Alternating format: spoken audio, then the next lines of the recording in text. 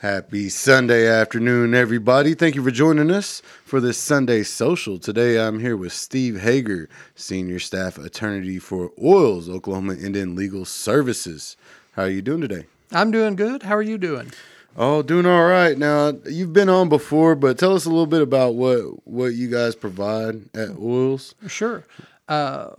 Oils is a legal aid office. We provide civil, and some criminal services to low-income Native people. Our funding comes from Legal Services Corporation, which is an organization in Washington that gets money from the federal government and then distributes it to legal services offices. And Oils is one of 5 standalone Indian law offices in the nation. We just do Indian law. That's all we do. Okay, now I want to ask you a little bit about how the shutdown has affected, because I know a lot of what people know about Oils is like the wills clinics and doing probates, and how has the shutdown affected that? Well, it hasn't slowed us down any yet, but it's coming to that point. When people think about the federal government, they think, oh, well, the federal government shut down. But they don't think about how it spreads out. And, we're still going, and we're still in good shape right now, but we don't know how long that'll be, because our funding, is dependent upon federal dollars, and it's going to cut off at some time soon. Same thing with the tribes and the courts, the tribal courts. Their money is rapidly coming to an end, and I know that some tribes have already started sort of furloughing people or laying them off. And some of the courts, the Court of Indian Offenses in Anadarko and Miami and Oto, those courts have all been shut down now, shuttered, waiting for resolution of it. And the longer it goes, the worse it's going to get for everybody. Like I said, we're still open for business, and we're still working, but we just don't know when exactly that could go away from us. So what are they doing with those cases on the docket? Are they, because I had heard that they were sending some cases that were supposed to be in CFR court and sending them out to tribal courts that were still open. I've heard that. The problem, of course, is that the tribal courts are going to be closed down pretty quickly. I'm seeing other courts, and I mean, I'm now getting kind of panicky, because I tried to call a court clerk's office today, and it just went to a machine, and that always makes me nervous on a Tuesday with a court clerk getting in the office. So I'm getting a little bit concerned about things like that. But hopefully, they're going to try to weather through it as well. Well, it's a crazy time that we're living in right now. We're seeing some unprecedented times. Oh, it's nuts. So I wanted to talk a little bit about this Murphy versus Royal case, and kind of the implications, the ripples that could be felt from this. I know it's been going on for a while, but is it getting close to conclusion, or what are we looking at? Well, I think we might be getting close to kind of a conclusion on it. Murphy, there's been a lot of talk about it and everything, but kind of the underlying facts are pretty interesting. It's a pretty crazy case. Murphy is a man accused of murder, and there's not much question that he did it.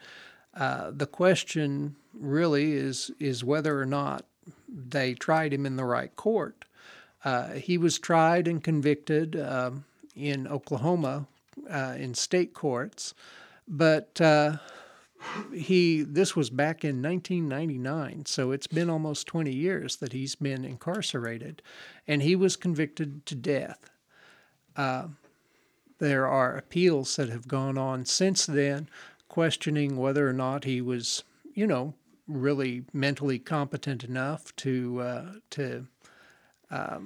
understand that what he was doing was a crime, and those have come back. And it went up to the 10th Circuit, and that's the federal court in Denver that sort of the circuit court that covers the state of Oklahoma's courts, and that court came back with kind of an interesting approach, and what they said was that it should not have been done in state court because it occurred within the traditional boundaries of the Creek Nation. And the state of Oklahoma argued that, that reservation had been disestablished, which means that it was no longer a reservation. And the basis for that, they said, was that the land had been placed into restriction for individual tribal members. But the 10th Circuit said, well, why does that matter? And the 10th Circuit said that the court has to have proof that the United States Congress, on purpose, without question, disestablished the reservations. So they found that, they found that there was no proof that the courts had been, that the boundaries of the reservation had been disestablished, and that as such the courts couldn't really hold Mr. Murphy, accountable in state courts, that the federal courts under the Major Crimes Act should have been the court to try him. So, this raises a lot of interesting questions, and it's gone up to the Supreme Court, and the Supreme Court heard arguments on it. Now the case is called Murphy versus Carpenter. Mr. Royal was the warden of the prison where Murphy stays, and so he's left, and Carpenter has stepped into his place, and so you're going to hear both names thrown about, I think, and the question then becomes whether or not the tribe still has boundaries, and of course, if the tribal reservation is intact, that's about 12, 13 counties in Oklahoma that are reservation now, including a big chunk of Tulsa. Well, that's just Creek Nation, though, right? That's just the Creek Nation. So how many tribes in Oklahoma have had their reservation disestablished, as they said, by the Congress or whatever it needed? Well, now that's where it gets really interesting, because if you look at the breakdowns, 39 tribes in Oklahoma, and maybe only 2 have absolutely had their reservations disestablished, and that'd be the Osage Nation and the Creek Nation. And I mean, all those other 37 tribes, there'd be, if they fined for the Creeks, there'd be 36 possible tribes, and the courts would have to determine if their boundaries had ever been disestablished. Individually. So this has implications in several different fields, right? I mean, it's shocking. Yes, it's a huge nightmare, because that's all of Oklahoma. That's what Oklahoma was. It was Indian Territory. Exactly. It was nothing but reservations. I wrote a paper last month, and when I was talking about how the state indicated that it had no indication that there was Indian country in Oklahoma, and I said, well, technically the name should have tipped you off, Yeah, that seems like it would make sense. I mean, it's going to be nuts, though. I mean, this. So I guess that means the Kiowas, Comanches, and Apaches on Fort Sill again, right? Well, things like that. There's no reason really to think the reservations have been disestablished unless you have a congressional act that says to disestablish the reservation. So wouldn't that give the tribes the right to set taxes? Yes. As they wish, toll gates, and I mean, all of that's going to have to be, all of that's going to have to be figured out. property taxes, Yeah. and I mean, And that is exactly what Oklahoma was arguing in front of the Supreme Court, that the side effects of that would be tremendous. And if you look at the amicus briefs, and amicus means friend of the court. So if there's some big issue, you'll hear, oh, somebody filed an amicus. And that means that they're not actually involved in the case, but that they might actually have a reason to look at it. Well, the amicus briefs in this case were filed by, the Petroleum Association, the Cattlemen's Association, people like that, who are just looking at this going, oh God, what's going to happen? Think of all the pipelines. We're involved in a case called Davia versus, I can't even remember the name of the defendant, Interjex or something. Yeah, that case, that one just settled, right? Well, it hasn't settled yet. Oh. They've lost pretty effectively all the way through it, but Davia is still an active case going on. Wow.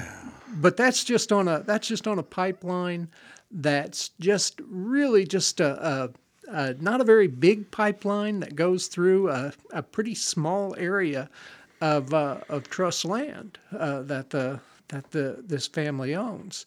Wow. Think about all those pipelines going through all that reservation country.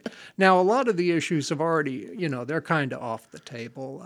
Things like environmental controls. One of our finer senators has already passed a bill saying that the reservations or that the tribes can't really engage in any kind of EPA investigations or anything like that. That has to stay within the state of Oklahoma, and that was long before this came up, of course. But you've got all these great issues, and there will be some people who are going to be able to raise new defenses, saying that there's not a reason that they should have been in state court for their criminal charges, and that's going to be a few people. That's going to be some, but my big issue is the Indian Child Welfare Act, and that's I'm pretty much the definition of you give a guy a hammer and he's going to find a nail to pound in, and the Indian Child Welfare Act is pretty much the hammer. So there's something about Murphy that not a lot of people have really considered, I think, and that's that if you read the Indian Child Welfare Act, there's a provision in 25 U.S.C. 1911A, and it says that in Indian country, the tribal court has exclusive jurisdiction unless there's a federal law that says otherwise. And that's kind of a reference to PL 280. There are some states where the reservations, you can have a reservation, but still the state takes jurisdiction over certain types of things, certain types of issues. And so in those states like Alaska and California and the Dakotas, they're gonna maintain at least concurrent jurisdiction over Indian Child Welfare Act cases. But states like Oklahoma, New Mexico, Arizona, these states, if you have Indian country, that Indian country deals with all the Indian Child Welfare Act cases that come up. The state doesn't enter into it. If Murphy is found to be the law, there's going to be a whole bunch of people who have had their children removed from them, who have had adoptions done, who have had guardianships done. All of those people, they're going to have to look at what they did in state court, and they're going to have to decide whether or not the state court had jurisdiction on these things. So that could be, you could have grandparents who adopted their kids, their kids' kids, 20 years ago. And, well, not 20 years ago. Let's say 15 years ago. So they've got kids now who are 16 or 17. Yeah. Well, do they have jurisdiction to do those adoptions? Should they have done those in tribal court, not in state court? So all of those issues are going to come out depending on what happens in the Supreme Court, And I'm just not sure that people have really thought about, the Indian Child Welfare Act and how it's going to impact in a Murphy case. And the thing about it is that each reservation, each tribe is kind of going to have to look to see if their reservation boundaries are intact. But it's not going to be the tribes that are going to be making these arguments. It's going to be, I guarantee you, it'll be some guy, some lawyer who's got a big billboard up somewhere that says, Indian Child Welfare Act, come see us. Because all of those guys are going to be the ones. You're going to have parents whose rights have been terminated, who are going to be saying, "Wait a minute, you didn't have the jurisdiction to terminate my rights." All of that can come about just because of this case. Would that, like, thinking even, I guess, more outside the box, would that have any effect on the state's ability to grant a marriage license or a divorce? See, all those things come in, like what happens what happens if you're a married couple who are both tribal members?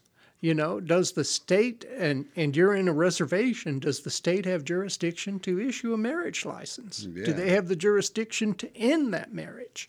Think about that. That could be.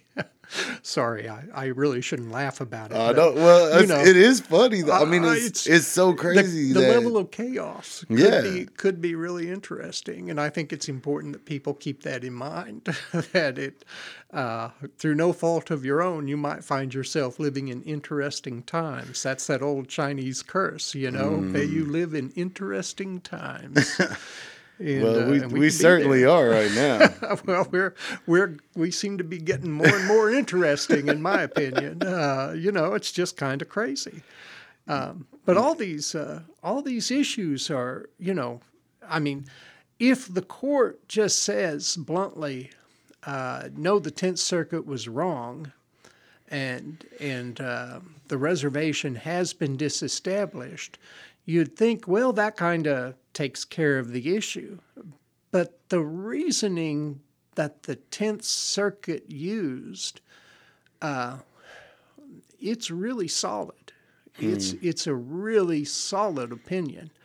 And it uses case law that Justice Thomas, of all people, he's the one who wrote the last opinion, and it was on a tribe out of Nebraska. And in that case, the tribe said, well, we're pretty sure our reservation has been disestablished. And he said, no, it hasn't. So it's kind of going to be hard to see how they can ignore this.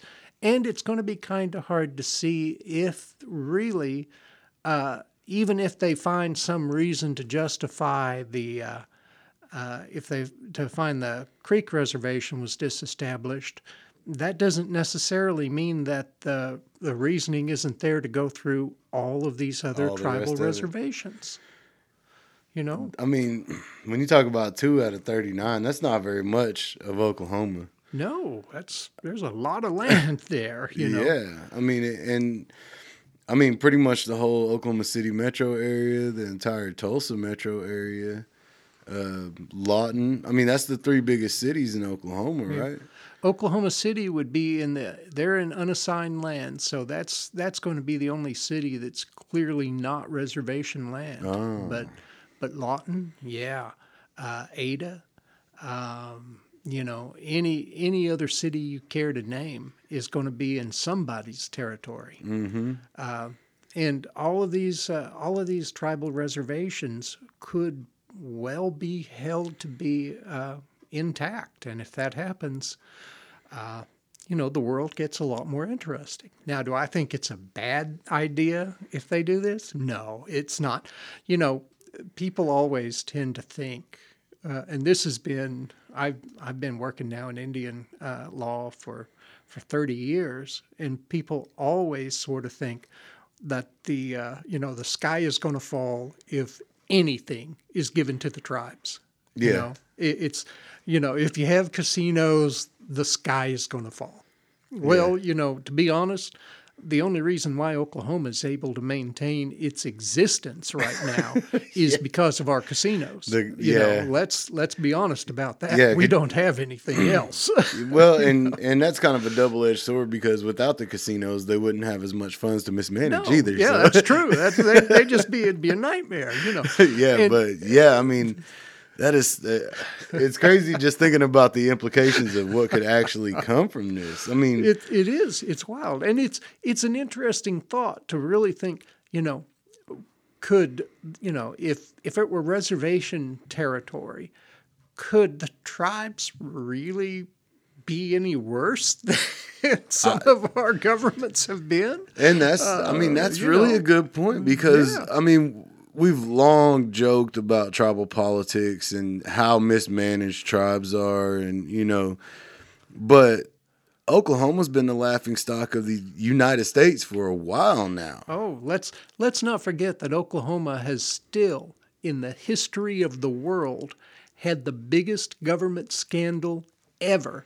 And that was with our corporation commissioners, where that was in the early 1980s, where there were literally 3 or 4 corporation commissioners who were not corrupt. Every other one of them, was corrupt. And you kind of look at it and you go, okay, well, do you really think that it could be worse? And of course, some of us have said that about the current government in Washington, and we've discovered, yes, it can be. But I don't remember this scandal in my Oklahoma history textbook whenever I was in school. They didn't tell us about it. They didn't mention that to you. No. I was, I'm older, so I kind of remember that. See, I was born in the 80s, so, my first foray into scandals was, Bill Clinton and what was going on with the OJ trial. You know what I mean? Like that age, I was 11. Something like that. It was interesting stuff to sit there and just watch like all day coverage over the Oklahoma City bombing or whatever. Well, the scandal was all of the, literally all of the corporation commissioners in the state of Oklahoma, except for 1 or 2 people, were on the take. And in retrospect, maybe we as a people should have seen it, because the annual income for a corporation commissioner was just a few $1,000s, and yet all of these guys had big fancy pickup trucks, that probably cost 30 or 40 grand in the 80s. Yeah. And they all had they were all living pretty well. And when you consider that it's a full-time job and that they really should have been pretty much at poverty level, that should have been kind of a clue for us all. They were just, they were corporation commissioners determine what equipment's going to be bought. They're going to determine where the roads are paved, the bids and all that. Okay. And so everybody was making sure that the corporation commissioners were okay, and that's an old scandal. I'm just throwing it out there to say that I really, when people start telling me that if we have reservations intact, it's going to be bad, I'm thinking, well, it's already pretty bad. I'm in favor of letting somebody else take a shot at it. look at tribes like the Creek, or like the Cherokees, the Choctaws, tribes that they're in the black. Well, they're doing pretty well for themselves. They're doing a lot better than the Oklahoma economy. The Chickasaws, the Osage, a lot of the tribes have really, they have a solid, stable stable government, that Forward the thinking. Citizens Potawatomi, or they all these tribes, a lot of these tribes have really smart people who are capable of understanding and could look at a reservation and say, this is what we can do with this.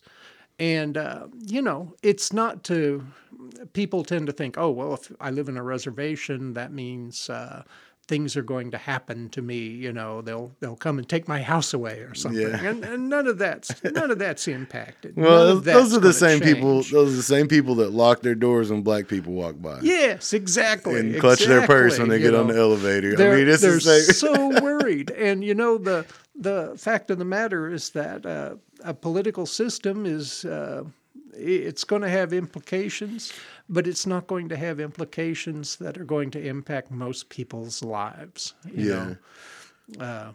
Well, this is something that we've talked about in other shows and on other shows on this same station, is how much this right here, this government shutdown and the weakening of the American economy and the world economy, how much that could really strengthen tribes, because so many people have put their stock into material things, money, and a big house and a big car, and they don't really put their stock into people. They don't put their stock into family. When everything hits the fan, what are you going to fall back on? And that's one thing that Indians do have is a community. We have tribes. We have our family. We have the tribe. It's a lot stronger than just the regular community of a city, or you know what I mean. There's not. We can be divisive as a tribe. We can pick one side or the other, but it's not nearly as bad as just your general population of a town or whatever it is. Well, and that's important. I think it's important to note that the Cherokees just announced that they were going to make sure that non-Indian people who were affected by the cut down were going to be. They were going to make sure that they had some food for their children. They were going to have WIC monies for WIC supplies for everyone, and nobody really remembers this, but a few years ago, the Cherokees took pretty much all the money they had and they gave it to the rural fire departments in their area. Not the Indian fire departments, the rural fire departments, because the state had cut them all off. The state had said, we don't have money for that. Yeah, the volunteer firefighters. In the middle of a drought, the state of Oklahoma said, well, you can just let your country burn. And the Cherokees stepped in and saved that. And that's always been, kind of the way it is. So, I mean, people can talk about it, and people can act panic-stricken about it. That certainly seems to be the state of Oklahoma's entire approach at the Supreme Court. But my position is it might be a little bit better to have people who actually have an understanding and who care about the land kind of in charge of it than having people who are just seeing it as a way to step forward. Yeah. That's true. Well, before we go, I wanted to ask you about the Wills Clinic this Friday in Oklahoma City. If you had any more information on that, I know they're having it at the Oklahoma City Indian Clinic up there on Reno, 5208 Reno. Going to be a good clinic, yeah. Do they need to call and make a appointment, or is it just first come first serve, or how does that work? Well, you need to call and make an appointment. I don't know where we're at on people coming in. You can always call Oklahoma Indian Legal Services at 1-800-658-1497. And we actually we're one of the few businesses left where you'll actually talk to a person when they come in. We don't have machines. You don't have to press a button. No. We actually we have a person who. You could press a button. Our receptionist just wouldn't understand what you were doing. But if you want to, you can. No, talk to our receptionist, and she'll be able to give you that information. So we're really looking forward to it. We're starting a new program with the University of Oklahoma here, and we're going to be coming and doing a lot of wills caravans and making sure that we get wills for the elders here. That's awesome. It's a big deal, man. People don't realize if you don't have a will, then it just gets split up, and that's the problem with a lot of our Indian land right now. It's getting so split up, so fractured, fractioned out that nobody has a full piece of land to stand on. Doing wills is one of my favorite parts of the job. I love going out into Indian country and talking to people and hearing their stories, and that's the thing about working in Indian law is that it's been interesting every single day I've been there, and it's hard to find that in anything else. Any kind of job that you can find that you're happy doing and that is interesting to you and keeps you. That's one thing I always say. Learn something new every day. So. You gotta have something new coming in. Mm-hmm. Yeah, all absolutely. Right. Well, Steve Hager, Senior Staff Attorney for OILS, Oklahoma Indian Legal Services. Thank you for coming and talking to us a little bit and letting us know kind of how everything is going. And we'll have you back for sure. Well, always a pleasure to be here. You all have a good day. All right. Thank you. Okay.